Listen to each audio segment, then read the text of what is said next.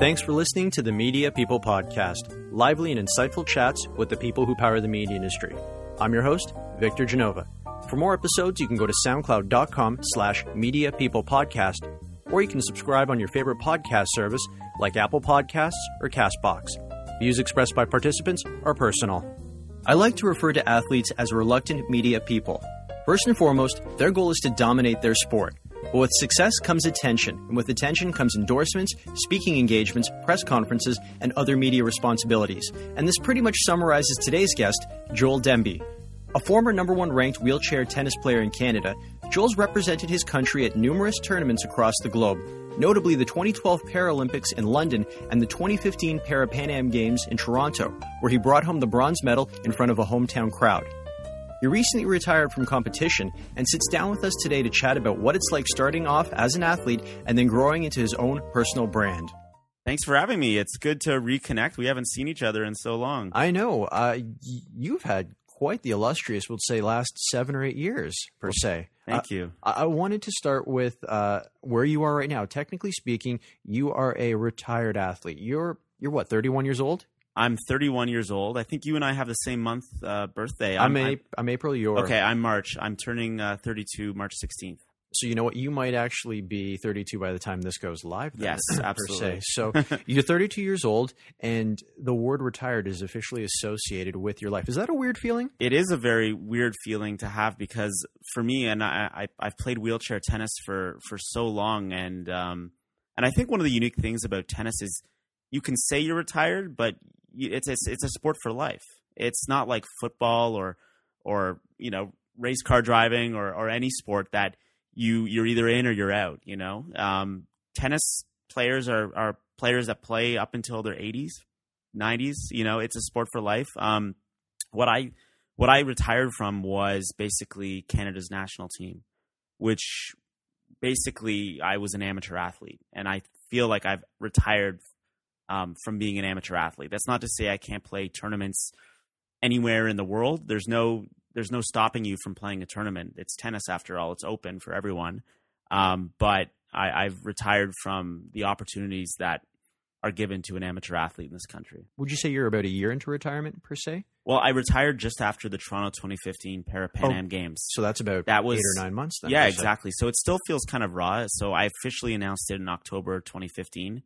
And here we are in March, and the weather is starting to warm up a bit, and now you're still in great shape. So you're in that position where you're like, I could pick up the racket and pick up where I left off. Yeah, absolutely. But I still play. That's the thing. It's something that I feel is important, wheelchair tennis, to someone who has a disability, and that's to stay active. I think, when you're in a wheelchair and you've known me, for a very long time, you've known that I've always been active, and that's who I am. And just because I've retired from the competitive side of tennis, it doesn't mean that I don't want to play recreationally or play the odd tournament or do something like that. It just means it's not my full-time job anymore.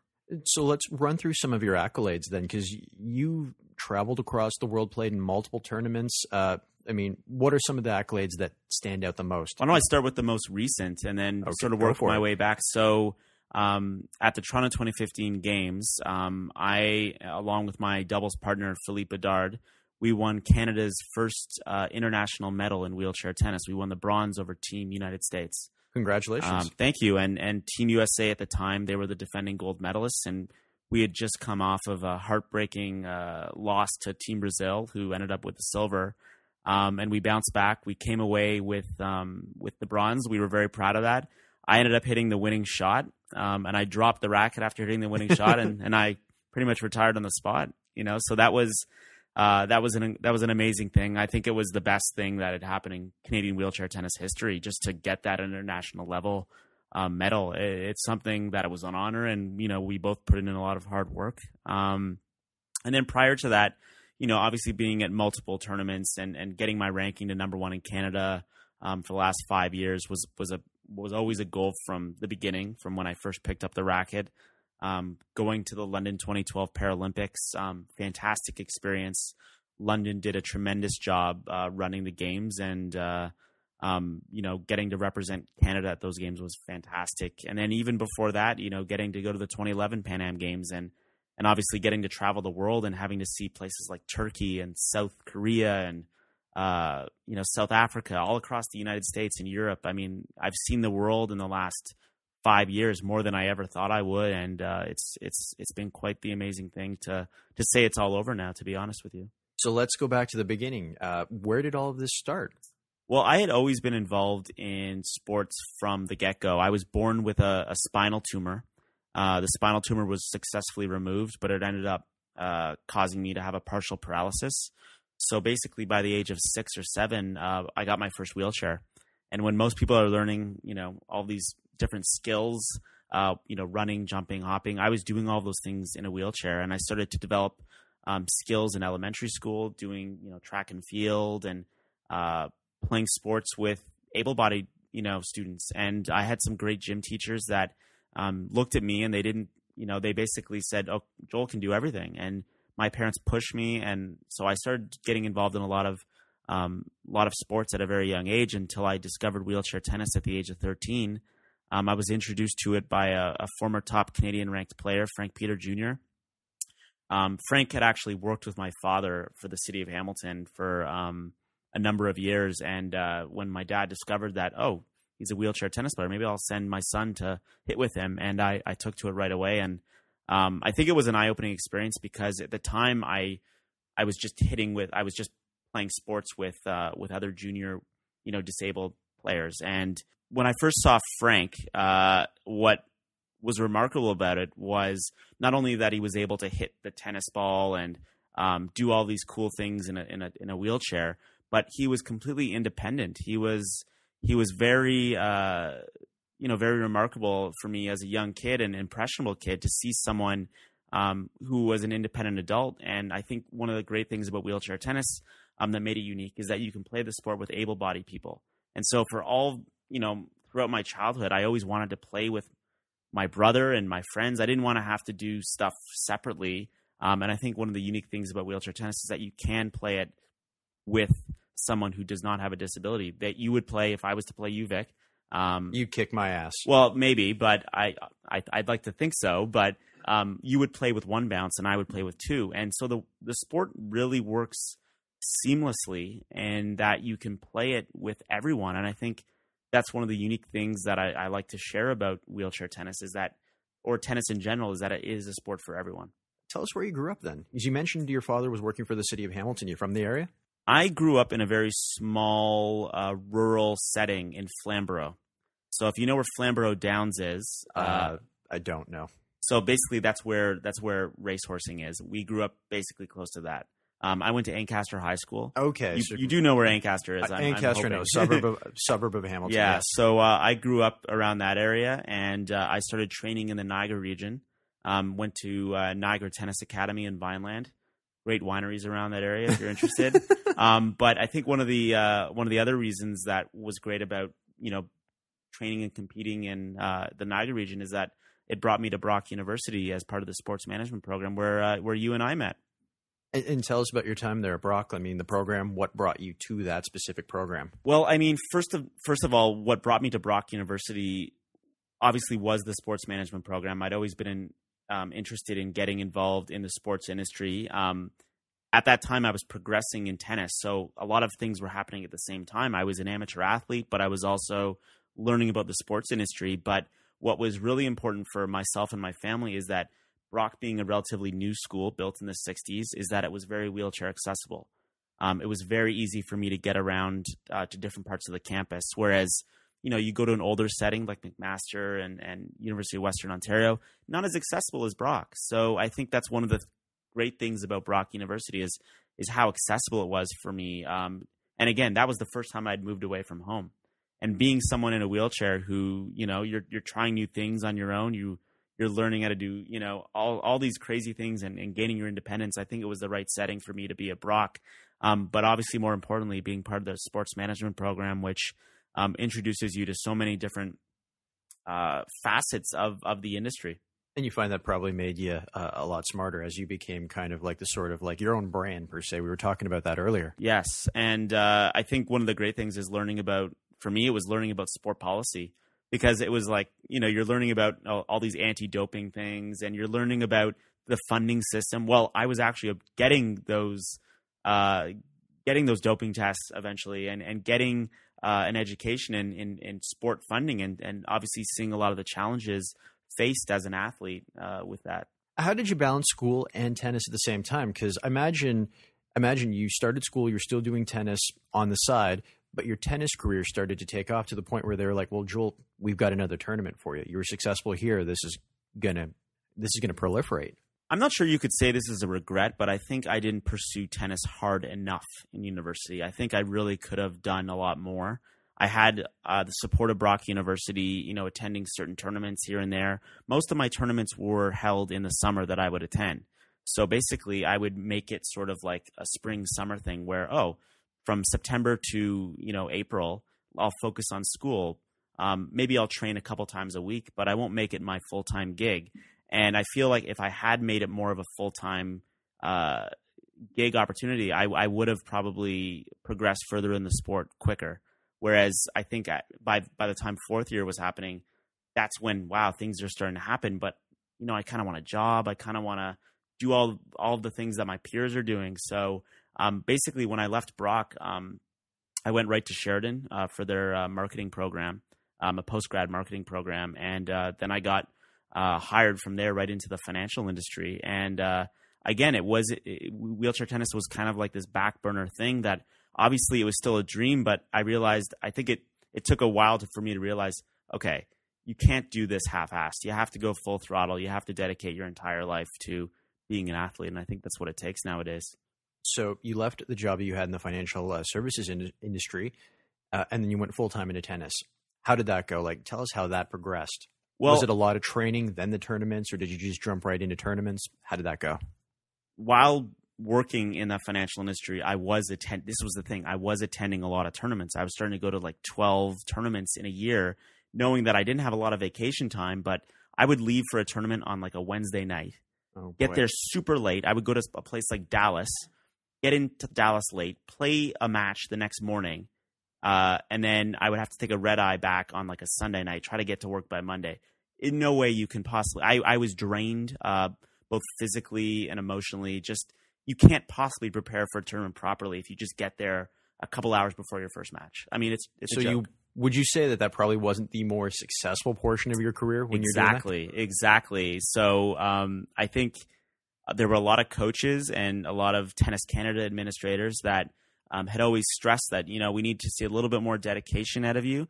I think everyone understood the situation that, Joel's, pursuing his career. But, I think there came a point where I started progressing slow enough and steadily that I felt, okay, if I just focus entirely on tennis, I think things could ramp up quickly. So basically, and this was 2010, I decide, okay, I'm going to go for the London 2012 Paralympics. I told my employer my plan. I had asked for support.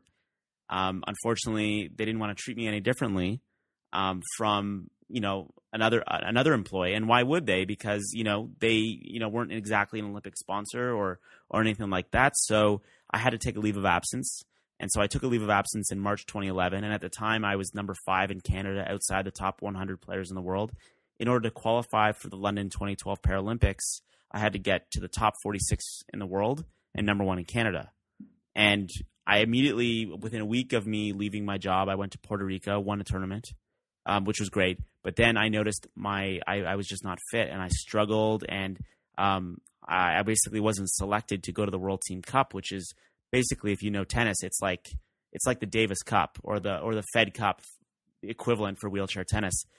They selected 4 players ahead of me to go, and that was an eye-opening experience. So from that point on, I hired another tennis coach.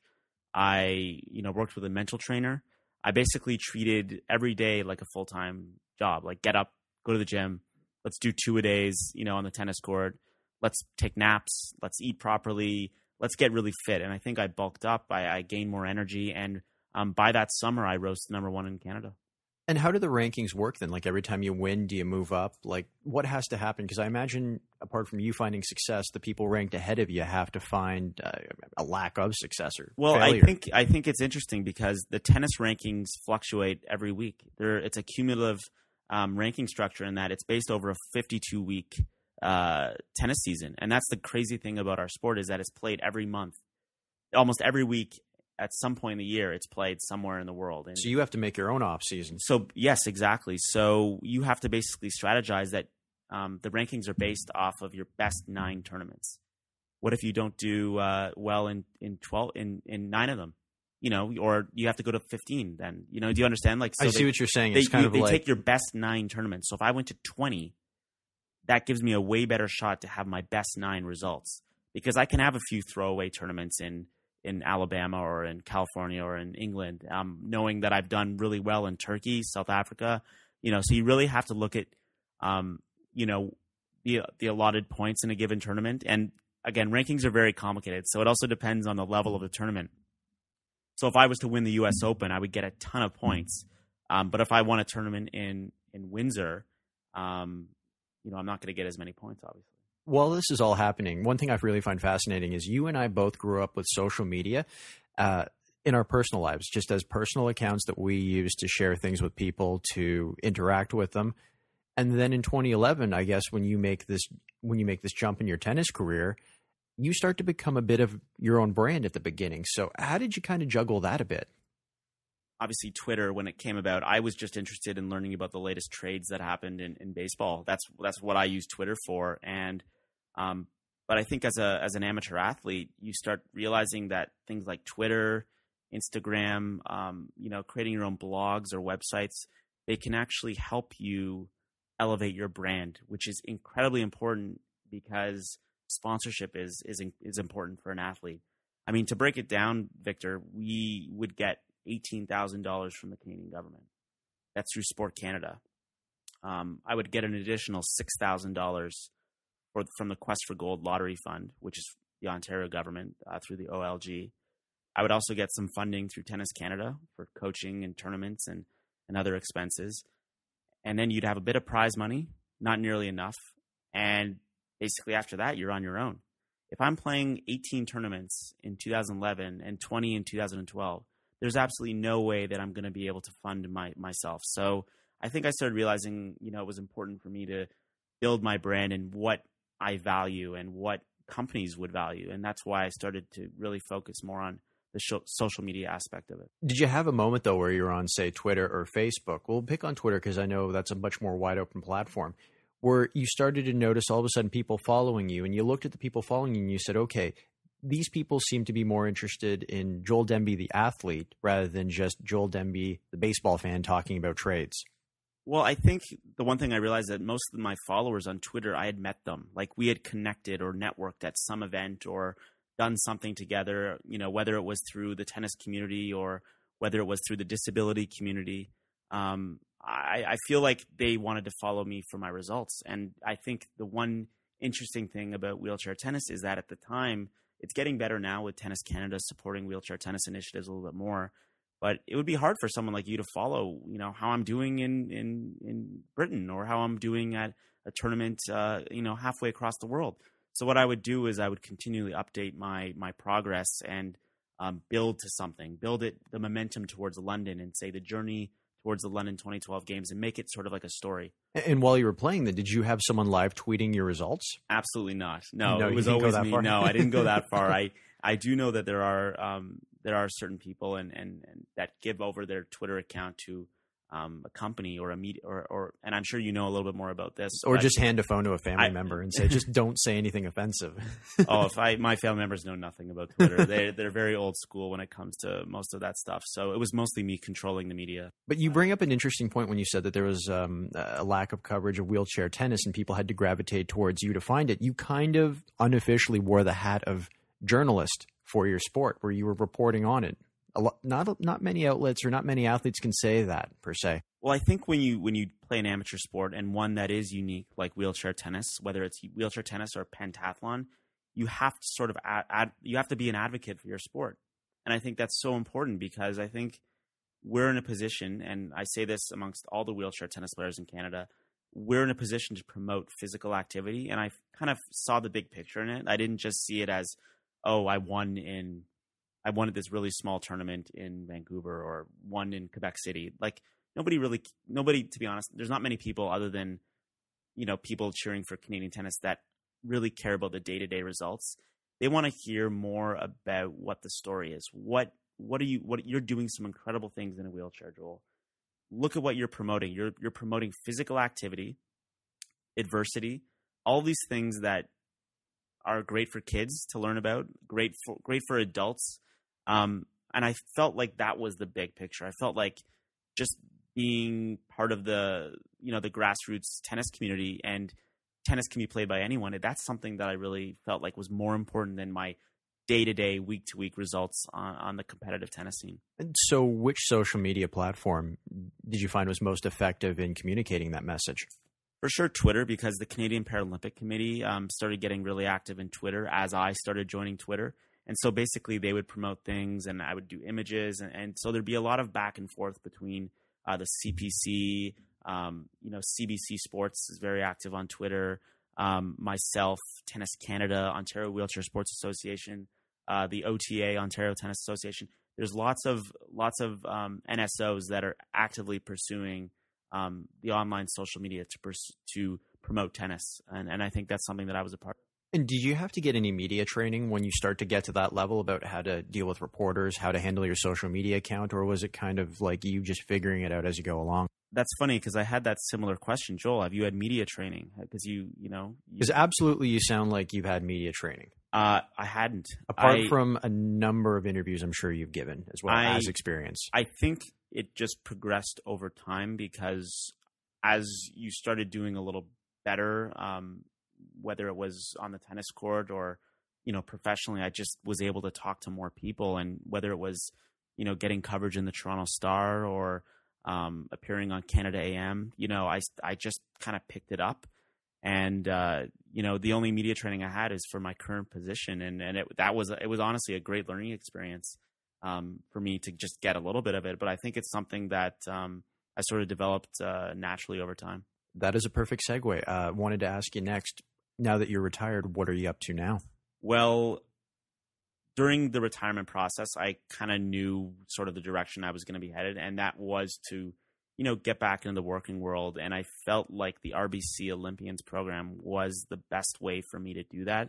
RBC already being a sponsor of the Canadian Olympic Committee, they've sponsored, the Olympic movement in Canada since 1947.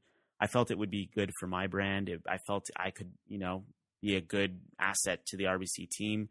So it's been a really cool thing. And basically you act as a community ambassador for RBC, and you work with a lot of amateur athletic groups, but you also gain valuable working experience too in an office. And I'm able to work downtown Toronto now in marketing and sponsorship, and get back to sort of the skills that I was gaining in my old life before tennis came along, obviously. The Olympics and the Paralympics are coming up in Rio this summer. Will we see you back there? Obviously not playing, but in some capacity for Tennis Canada? Oh, I mean, if anything, I want to promote a lot of the tennis players that are going to be going to the games, and obviously, hopefully, shine a positive light on the games, because I mean, all you hear is negativity.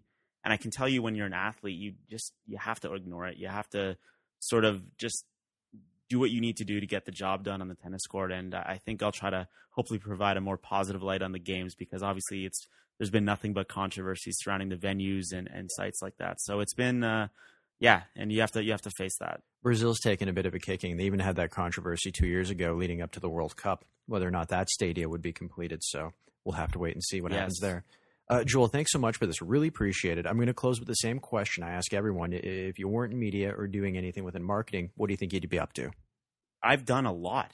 I've worked in the financial sector. I've given lots of interviews. I've done blogs. I've done all these things. I think I'm pretty much doing what I want to do right now. But if I had none of this, if I didn't have wheelchair tennis, if I didn't have the need to be active and the want and desire to do that, maybe like a race car driver. I think I've always liked doing things fast, and I know you and I like a little bit about talking about the sports car industry, but it would be nice to be a race car driver. Awesome. Joel, thanks a lot for your time today. Thank you. That's it for today's show. For more episodes, you can go to soundcloud.com/mediapeoplepodcast or subscribe on your favorite podcast service like Apple Podcasts or CastBox. And don't forget to follow me on Instagram at Vic Genova.